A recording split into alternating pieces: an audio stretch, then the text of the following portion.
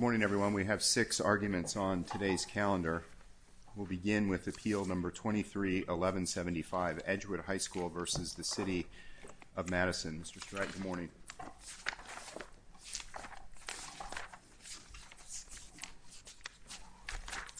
Good morning, and may it please the Court. There's no dispute that the City of Madison treated Edgewood High School differently from other schools with the same zoning classification. The city prohibited Edgewood from using and lighting its field to the same extent as other schools' zoned campus institutional districts. I'm not sure I agree with that first sentence that you uttered, because Edgewood, when the new zoning classification campus institutional was instituted, chose to put together a master plan. And some did and some didn't. I gather that the point of the ordinance was to alleviate some of the burdens that the status quo ante had imposed for conditional use permits. So maybe some people thought, we'll live with the burden, and other people didn't. But I'm not sure that Edgewood was treated differently from anybody else that had a master plan, for example. Well, I think there's 2 points that I'd like to make on that.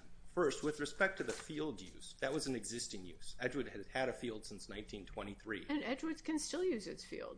Well, Edgewood was prohibited under the... No, they were using their fields. When you say field use, you are actually saying nighttime field use. No, Edgewood, under the Campus Institutional District Ordinance, which went into place January of 2013, established as of right that any high school, including Edgewood or the public schools, had a right to use their athletic fields for athletic contests and other activities related to their primary mission. That's where the master plan comes in. No, that's just the CI district ordinance that predated the master plan by at least a year. So what ended up happening is, under the CI district ordinance, there was no restriction on when you had a right to host athletic contests. There was no limitation on day or nighttime uses. So Edgewood had, going into the master plan, an existing right to use its field at night, just like all the other public high schools. This wasn't some type of...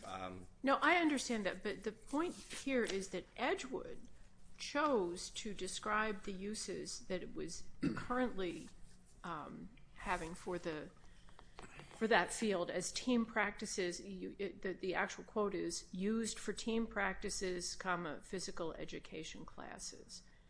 And the question then becomes, is what you're now doing an expanded use? And it's my understanding of the record is the city never bothered you about daytime uses. They said, well, maybe this is a technical problem, but we're not going to do anything about it.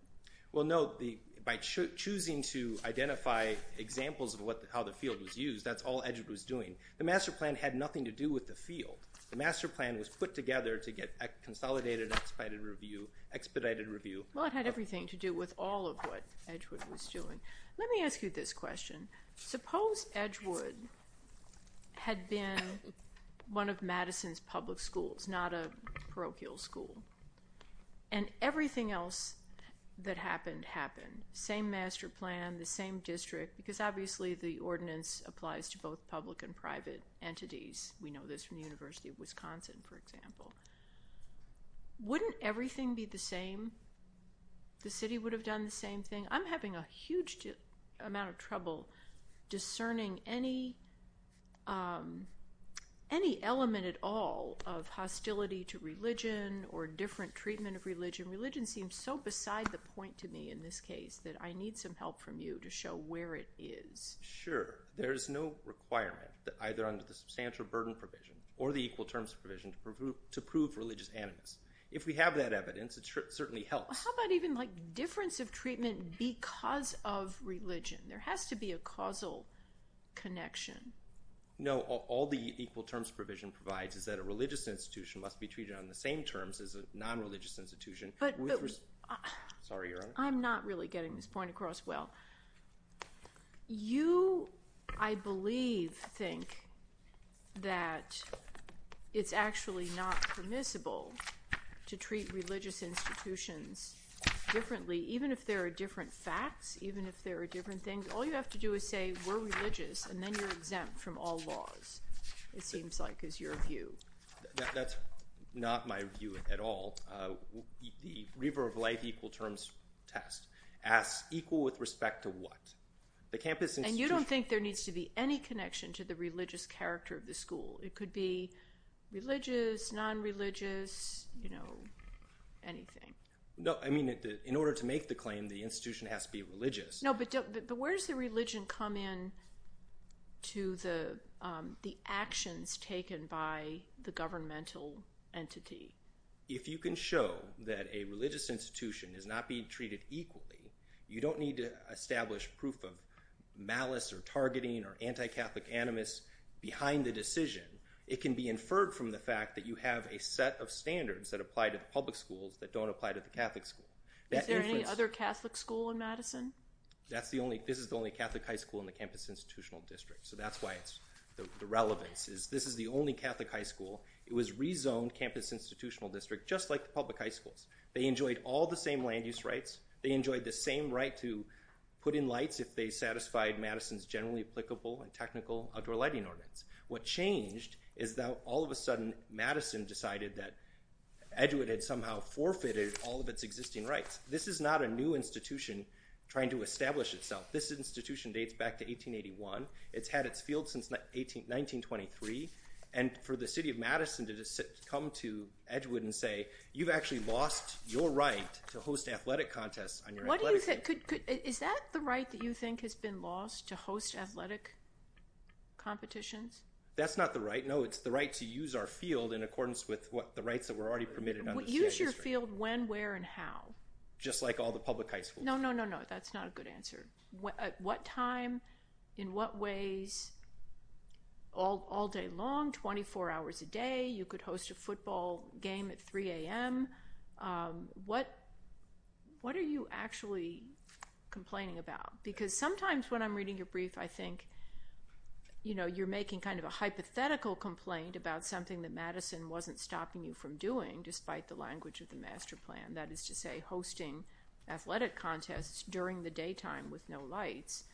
Sometimes I think you're complaining about your inability to get the lights built and used. It's very unclear. The standard by which we are seeking equal treatment is the campus institutional district ordinance, which set forth the permitted uses. That was all identified. In other words, we had the right to use our field at night, to use our field during the day under the CI district ordinance. Can I ask the same question a different way? Sure, please. Because I don't know that I even understand the unequal terms claim. I don't know what you're arguing. And I think I've read both briefs twice. I can't figure out what you're even claiming. Okay? Sure. So it seems to me that the clearest articulation of it comes on page 31 of your blue brief. And on page 31 of your blue brief, as Judge Wood is questioning you, you seem to say that the unequal terms violation that you allege here has two dimensions to it that yes, they relate at some level, but they are independent. The first is using the fields for games. Okay? Yes. You say it. I mean, right directly on page 31. And as a freestanding claim under that provision. And then, but in your reply brief, at least twice, you come right out and say, but we've always been able to use the field for games. So what I don't understand is, if you have a claim that you were prohibited from using the field for games, but then in the next breath you say, we've always used the field for games, how do you have standing? No, because that's what the notice of violation said we couldn't do. By stating that we had always had the right, it's an existing right that they... You never stop. It seems like past tense, you use the field for games. Correct. Present tense, you use the field for games. Future tense, you plan to continue to use the field for games. So how is it that the city of Madison has done anything to preclude you from using the field for games when that's exactly what you've done? No, that's what the city did in 2000 when they issued the notices of violation, which barred us from continuing to use the field for games, which forced us... And your representation is that you stopped using the field for games? No, because we had to appeal to the ZBA. We appealed to the Zoning Board of Appeals. We lost that appeal, and then we had to, in order to regain the right. So what's the injury? The injury is all of the expenses, the time, the uncertainty, the lost donations, the reputational harm for the city to apply a separate standard to us that wasn't applied under the CI district. This is what ended up happening was Okay, now that sounds to me like a claim that we've been given the runaround. It sounds like a due process violation. Maybe, you don't make a takings claim, but I think that what you're arguing is that the unequal terms provision of the statute has been violated. And it was. So how do you have standing? We were harmed.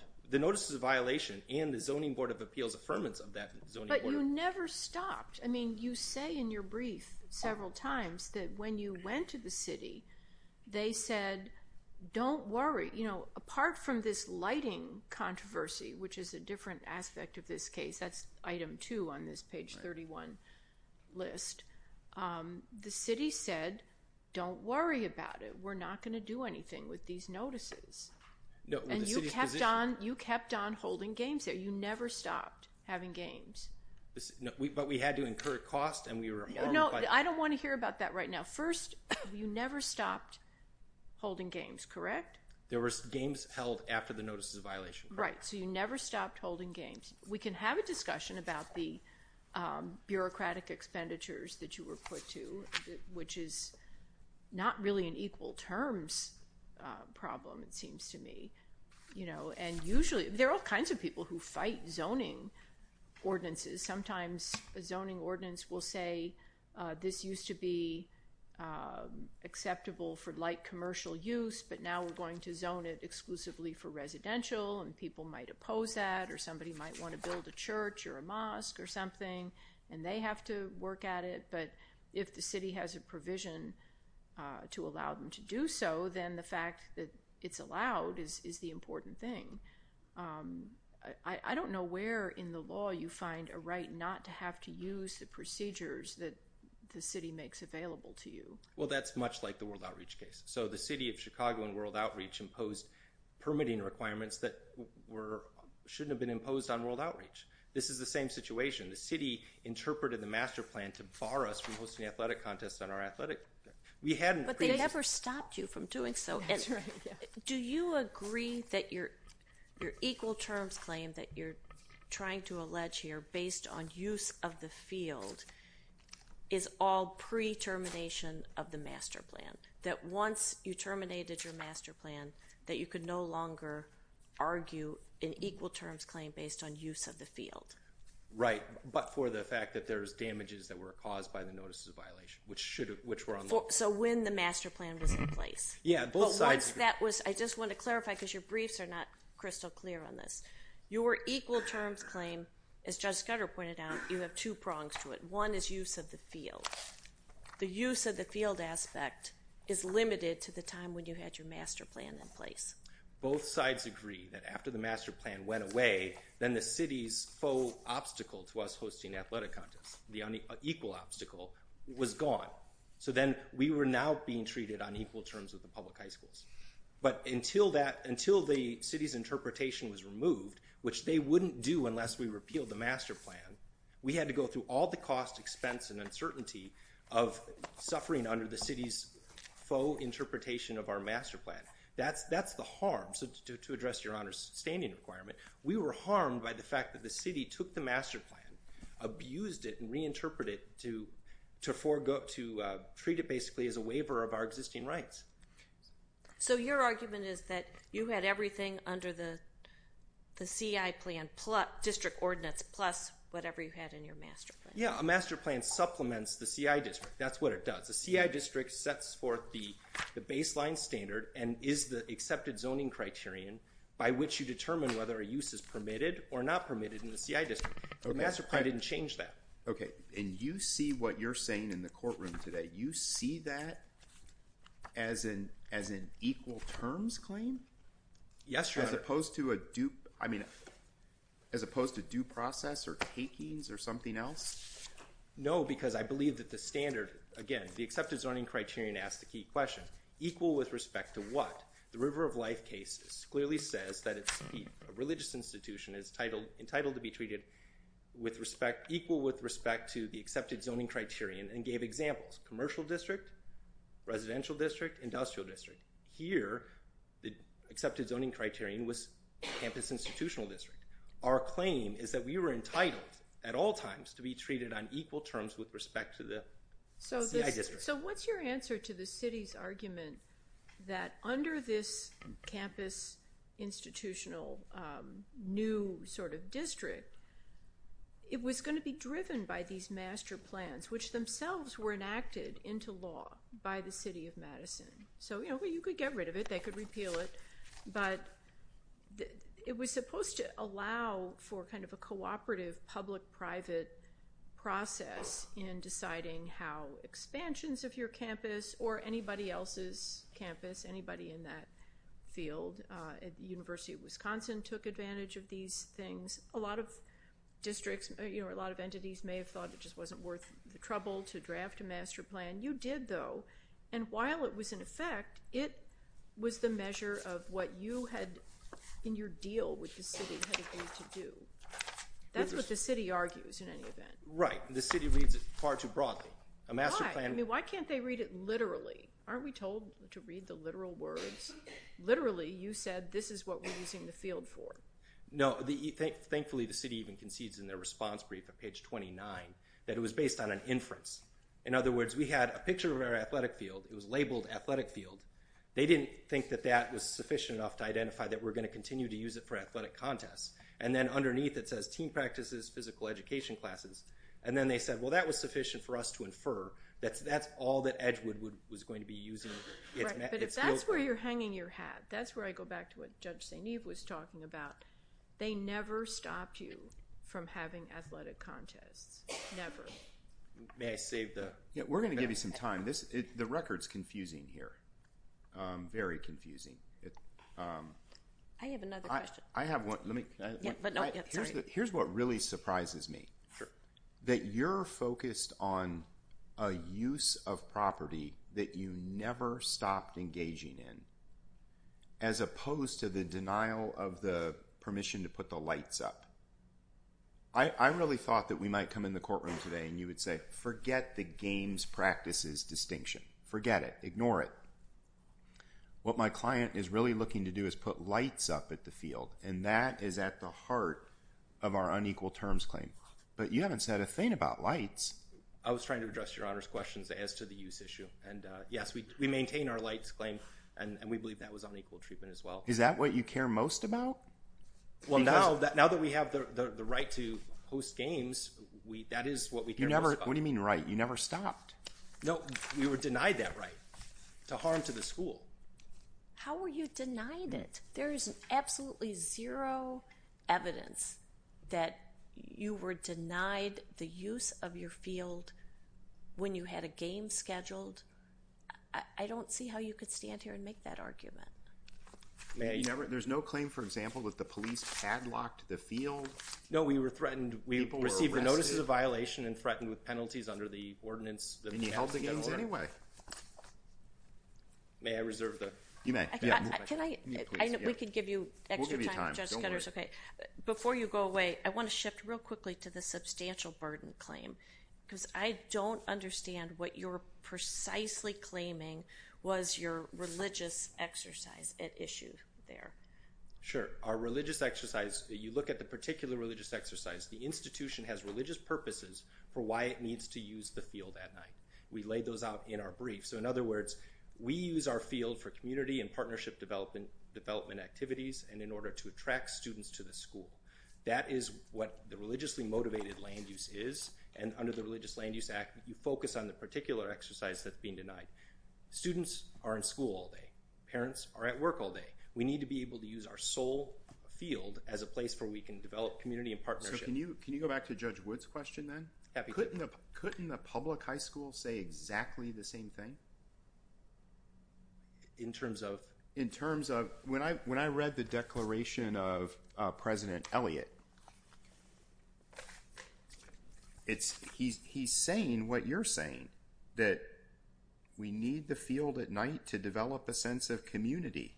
It brings students, parents, and community and members of the community together. Public schools can say exactly that, and Exactly. they have been enjoying, and they have been using our field. The CI district ordinance allowed. But how's that? What's the nexus to the religious mission? Well, it's integral to the religious mission of Edgewood is to form the whole student, body, mind, and soul. Catholic students are not just formed in the classroom; they're also formed on the field.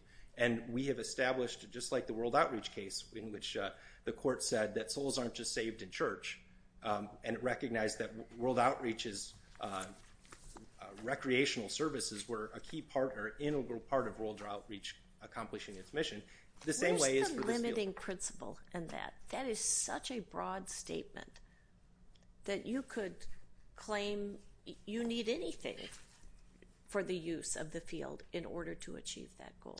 No, the limiting principles there are both the sincerity of the religious institution, which is a jury question, but there's also... No, it's not. We don't peel back claims by religious institutions and ask if they're sincere unless it's something preposterous, like a prisoner saying that he needs filet mignon twice a week, or something. And one has seen those cases. But in general, that's precisely what we do not do. So if a religious institution says our religion includes, like the Falun Gong people, exercising every morning, okay, fine, exercise every morning. But I'm searching for a limiting principle too, because I don't see what any of this has to do with Edgewood's religion.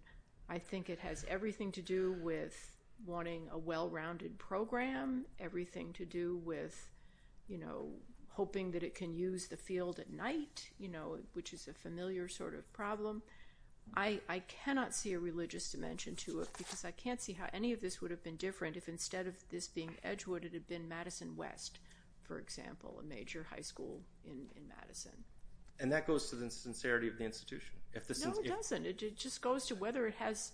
Not everything that a religious institution does is religious. They hire janitorial services to empty the wastebaskets. That's not a religious act. It's just maintaining a building. And the line by which a religious exercise, growing a half-inch beard becomes religious or secular is frankly up to the claimant under the statute. And the substantial burden test has to be more than just essentially a judicial Rorschach test. So another limiting principle to Your Honor's question is the fact that if it's just a mere inconvenience on the institution, then it could be dismissed as not substantial. But so long as there is a scintilla of evidence upon which a reasonable jury could find the burden to be substantial, the jury should be allowed to... How can it be substantial here then when you have access to other fields at night? Well, the religious, as we pointed out in our brief, the Religious Land Use Act protects a religious institution's right to use its own property in accordance with its religious mission. That was what the holding was in St. Constantine. That's what the holding was in the World Outreach case. And if the Religious Land Use Act was read to allow a municipality the size of Madison or Chicago to defeat any claim by stating, well, we know we're prohibiting you from using your own land, but we have a conference room in our city hall that you can have your mass, or we have a city field that you can use from time to time. You don't get priority. You may be bumped, but take all your students over there, and it may change. It's the same thing happened to the public high schools, by the way. There are a number of public high schools in Madison that also do not have their own field, who are exactly similarly situated to you. Well, they're not similarly situated in the sense that they don't have rights under the Religious Land Use Institutionalized Persons You are being Act. treated the same as them. Yes, and I'm only addressing the substantial burden claim. Okay, we'll give you some time on rebuttal. Thank you, Your Honor. Yep, you're welcome. Okay, we'll hear from the city.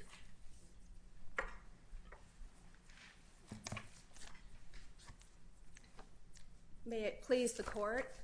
My name is Sarah Zylstra. I, and along with my colleague Tanner Jean-Louis, represent the appellees in the case, which consists of the city of Madison and related entities. Would you mind starting by doing a quick overview of at least the city's position on how this campus institutional district and the master plans work and how they either are something that build on the pre-existing zoning framework or something that's a substitute? Well, as this court has recognized, the campus institutional district ordinance came into being because some of the education and medical institutions wanted a cleaner, clearer path to getting their projects through the city. Edgewood, prior to the CI district ordinance going into effect, was zoned residential. That means for anything it wanted to do on its campus, it had to go through the conditional use process, which is an expensive, time-consuming process. The purpose of the master plan was to try and basically identify 10 years worth of projects and to try and get those passed all at once. Now with the conditional use process, that allows neighbors and city residents to come for each project to make their positions known and whatnot. So the master plan's idea was to have the institution meet with the neighbors and neighborhoods and try and get compromise for the 10 years worth of projects. So that's the stage at which there was public input. The institution would say, we're crafting a master plan, come to a meeting. Correct. And the actual CI district ordinance indicates right up front that in several places that it was important to have neighbor input in your master plan. Your master plan, if you did not have any neighbor input, it was very unlikely it would have ever passed the city council, which is what needed to be done. Where in the text of this ordinance does it support a restrictive reading of the master plan? You've argued in your briefs that if you look at the plain text, that supports your argument that the master plan itself is restrictive as opposed to permissive. Correct, Your Honor. But what particular language in the ordinance supports that? It's two provisions. It's section 28.097 sub 5, and it is the combination of that subsection and 28.097 sub 10. So what sub 5 says is what the contents of your master plan must be. And the master plan must include not only your existing uses, but your proposed future uses during the 10-year period of the master plan. And it's very detailed. It includes land uses and buildings. It includes natural features. It includes open spaces. But what about that particular language suggests that it supersedes existing rights at the time that they entered into? So 5 identifies that you have to identify these things in your master plan. 10 says that you... These things means the things that you are now doing or that you're planning on doing? Both. Okay. It has a section for existing conditions and uses and future uses. And capital improvements, open spaces, they are listed both as existing and future uses that you have to identify. Subsection 10 then says that you cannot alter your master plan, and it says, importantly, including changes to the proposed use of identified open space areas shall be permitted unless approved by the Plan Commission. It then provides that if it's a minor alteration, then the zoning administrator might be able to approve it. But if the change or addition constitutes a substantial alteration of the original plan, then it says the procedure in 28.0976 is required. What that procedure is basically the approval of the master plan. So you can amend your master plan, but it has to go through the approval process, which again was, and if you think about it, it only makes sense, right? Because what the city's trying to do is balance the vitality and the neighbor's interest versus development's interests. And so this process brought them both together, and then the master plan becomes an ordinance that if you want to change would have to go through the amendment process. Is there any hybrid arrangement available? So say, for example, something very unexpected happened that required a capital improvement. And you said, well, it's unexpected, so by definition we didn't know what to put in our plan. Correct. But what we would like to do is go through the conditional use permit process with respect to that. It would not go through the conditional use. It would go through the amendment to the master plan process, which is similar to the condition. And is there a way for that to all be expedited to deal with an emergency capital improvement, for example? Like the boiler goes out and you say, well, we want to move away from steam heat. The city obviously would have to put notice out for that, but they could certainly do that and do that on an expedited basis. And the important thing here is Edgewood actually filed to amend their master plan. They wanted to add lights and a stadium, and the city had said, hey, we think your use is not right in your master plan. Add that too to your amendment. Let's just take care of all of these things at one time. Edgewood proposed that amendment to the master plan. and then decided not to go forward with it. Can I ask you the favor of, kind of in keeping with Judge Woods, just to try to level set this and get the ground stationary in this case? What do you understand their unequal treatment claim to be? Don't argue what your position is. Can you just describe what you think their claim is? I think they have two claims. One is field use, one is lights. On the field use, their claim is that my understanding, is that they incurred the cost of appealing the notices of violation, and that cost shows that they were subject to an unequal treatment of a secular institution. Okay, even though their actual, in fact, use never changed. Correct. So did the city ever in any way withdraw those notices or say they weren't going to issue those notices anymore, or give them legal certainty that they weren't going to be enforced? The city attorney sent a letter to Edgewood in telling them that they would not enforce those notices and invited them to repeal their master plan. Edgewood elected to do that, and the city council approved the repeal of the master plan. That put them under the ordinance, the CI district ordinance, for those institutions without a master plan. And that meant that they needed to use the conditional use permit process again? So this is partly a timing issue. The campus institutional ordinance was amended during this process. The amendment provided that you would go through the conditional use process for modifications. But that would pertain to the lights, not to the use of the field, correct? Correct. Once the master plan was repealed, they had full use of their field without needing to go through any other And the process. city informed them, or you're representing today, that they could use their field for whatever they want? Correct. Given that the master plan is no longer in place? Correct. So no more notices, nothing else ever happened? Correct. Okay. We have to, under River of Life, look at the accepted zoning criteria. Correct. I think you have said it is the CI district ordinance? It's the CI district ordinance for those with master plans.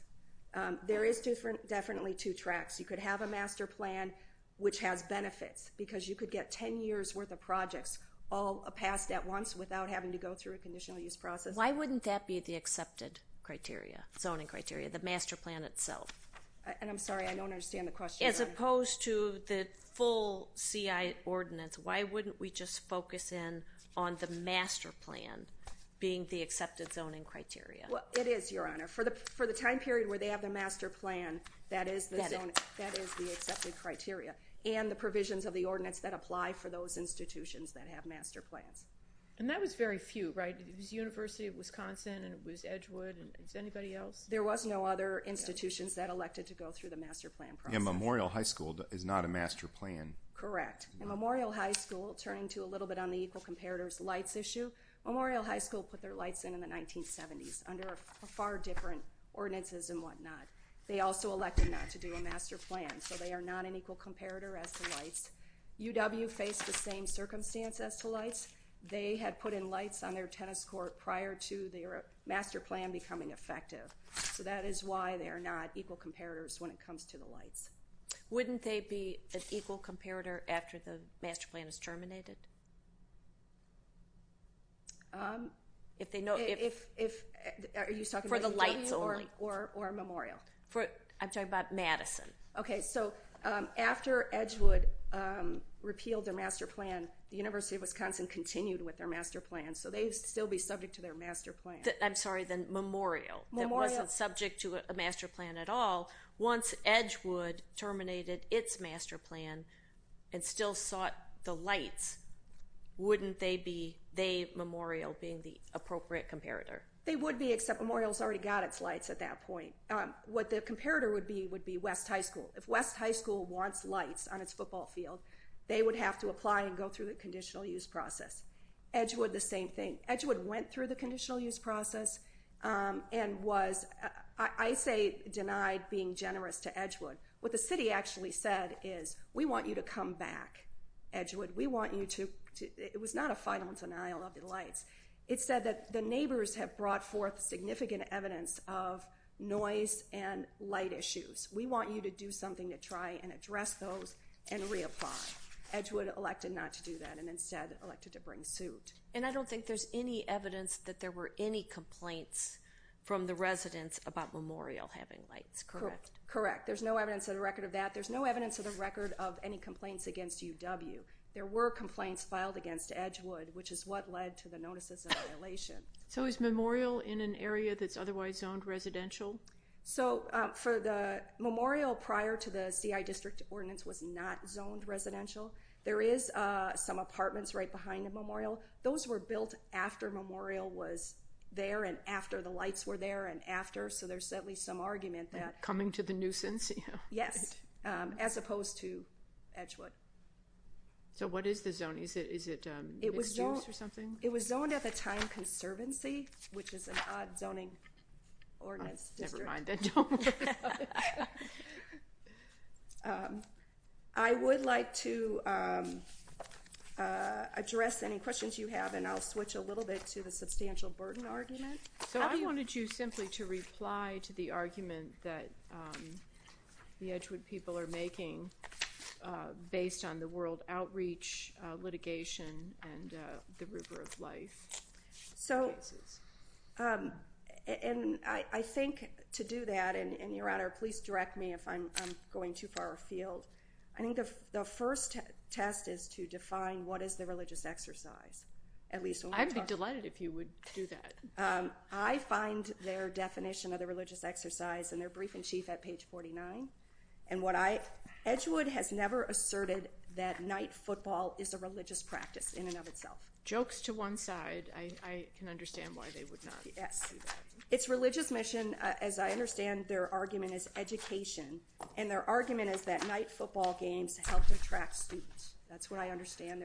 Well, the clearest articulation of it comes from Mr. Elliott's declaration, right? And then, I mean, that talks about a sense of community. Correct. Trying to bring parents, alumni, community members together.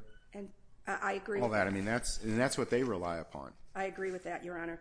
And my response to that, if that's the court's question, is a couple of things. There's no evidence in this record at all that parents pay any attention as to where an athletic program holds its night games when choosing Edgewood, as opposed to its academic or religious programming as the reason for going to the school.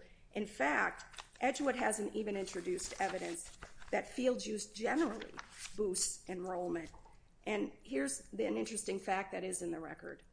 It's undisputed that enrollment at Edgewood actually decreased after they made the upgrades to the field in 2015. And that's at record 58, paragraphs 226 and 227. So there's no tie to field use or night field use actually boosting So you're just seeing enrollment. these as utterly unrelated, no post hoc, ergo propter hoc.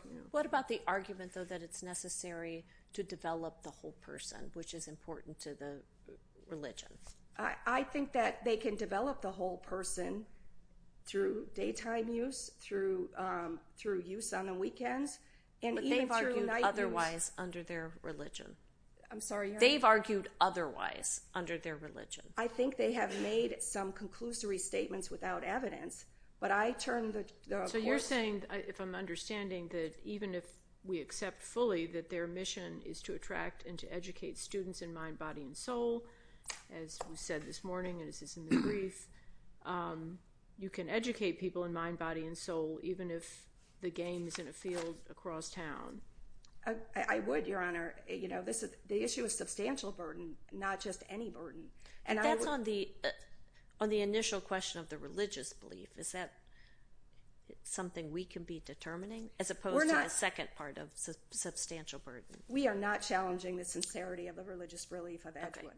But Edgewood doesn't get to offer speculative expert testimony without foundation. And this case, to me, is on all fours with Livingston Christian Church, which is a Sixth Circuit case. And in that case, the principal of the school claimed it needed to relocate the school because its enrollment was dropping and it was losing funds. And in rejecting the substantial burden argument, what the Sixth Circuit said was there's just insufficient evidence. It said the court noted that that the school could have put in declarations of parents saying, I would send my kid to the school, but for its location or whatnot. The only thing it offered was the testimony of the principal saying, I believe I need to relocate to increase enrollment. And the Sixth Circuit said that doesn't do it. So your position is that, don't let me put words in your mouth, is that we're not in any way questioning the sincerity of their beliefs. Indeed, we'll accept it. But it's too attenuated, even accepting their articulation, for that belief or that set of principles to amount to any kind of religious practice or religious conviction for purposes of application of the substantial burden provision of the statute. Correct, Your Honor. I think if this court holds otherwise, then any religious institution can say they're substantially burdened by just saying that my religious beliefs requires me to be exempt from this law. Well, that's where the limiting principle question's coming from, because if there's any land use decision that adversely affects a religious institution and it just ipso facto or necessarily becomes a substantial burden claim, then you've emptied the provision of any content. Correct. There's nothing that limits it. Correct. That is our argument, Your Honor. I just want to jump and make one or two quick points, which, given my limited time left, and this is just to make sure that the court is mindful of certain things that occurred in the reply brief. Edgewood argues in the reply brief that the master plan and the city's ordinance are ambiguous. I want the court to be aware of the fact that in the trial court below, there was no argument at all about ambiguity. It was not in their brief at all. And not only that, but the words ambiguous or ambiguity do not appear in their opening brief to this court. It only appears in the reply brief. So I want the court to note that we believe those arguments are waived. I think I addressed the permissive versus restrictive because I think that's an issue that they have relied upon heavily. I'm sorry, my time is up. Thank you very much for your time and attention. Okay, Ms. Zylstra, thanks to you. Mr. Strutt, we'll give you a couple of minutes. We asked you a lot of questions and want to give you a full opportunity to make some points on rebuttal here. I appreciate it, Your Honor. I'll start with the lights issue. Until March of 2019, the city agreed that the master plan did not bar any off-site plans.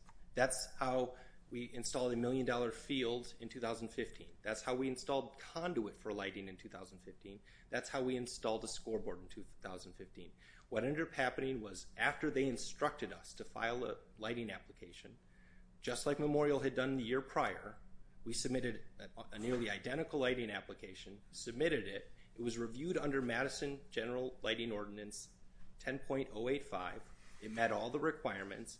Then there was neighbors that found out that we were going to get an approved light permit at the city's direction, and at our we complied because we had already been burned by their reinterpretation of the master plan on uses. So we made sure we got it actually in writing from the city. We complied with those ordinance requirements, and then they became aware of this new interpretation that any plan not otherwise identified in the master plan had to either go through a master plan amendment process. I mean, if you even take that interpretation to its logical extent, Edgewood couldn't replace its boiler, couldn't install a handrail. There was no limit to what capital improvements would require a full-blown master plan amendment. We are here for the lights, and we can get it under the equal terms provision or the substantial burden provision because they went through an entire individualized process that resulted in the denial. Their own zoning staff proposed the conditions that met the neighbors' interests and concerns, that satisfied the obligations for us to mitigate any harms by our night activities, which doesn't just include night football, but it includes night community events, night alumni events, where we have one field, 21 teams, alumni events, and a lot of things we need to do in order to attract students to our school, sustain enrollment, and put forth the Cincinnati Dominican values. Okay, very well. Thanks to counsel for both parties. The court will take the appeal under advisement.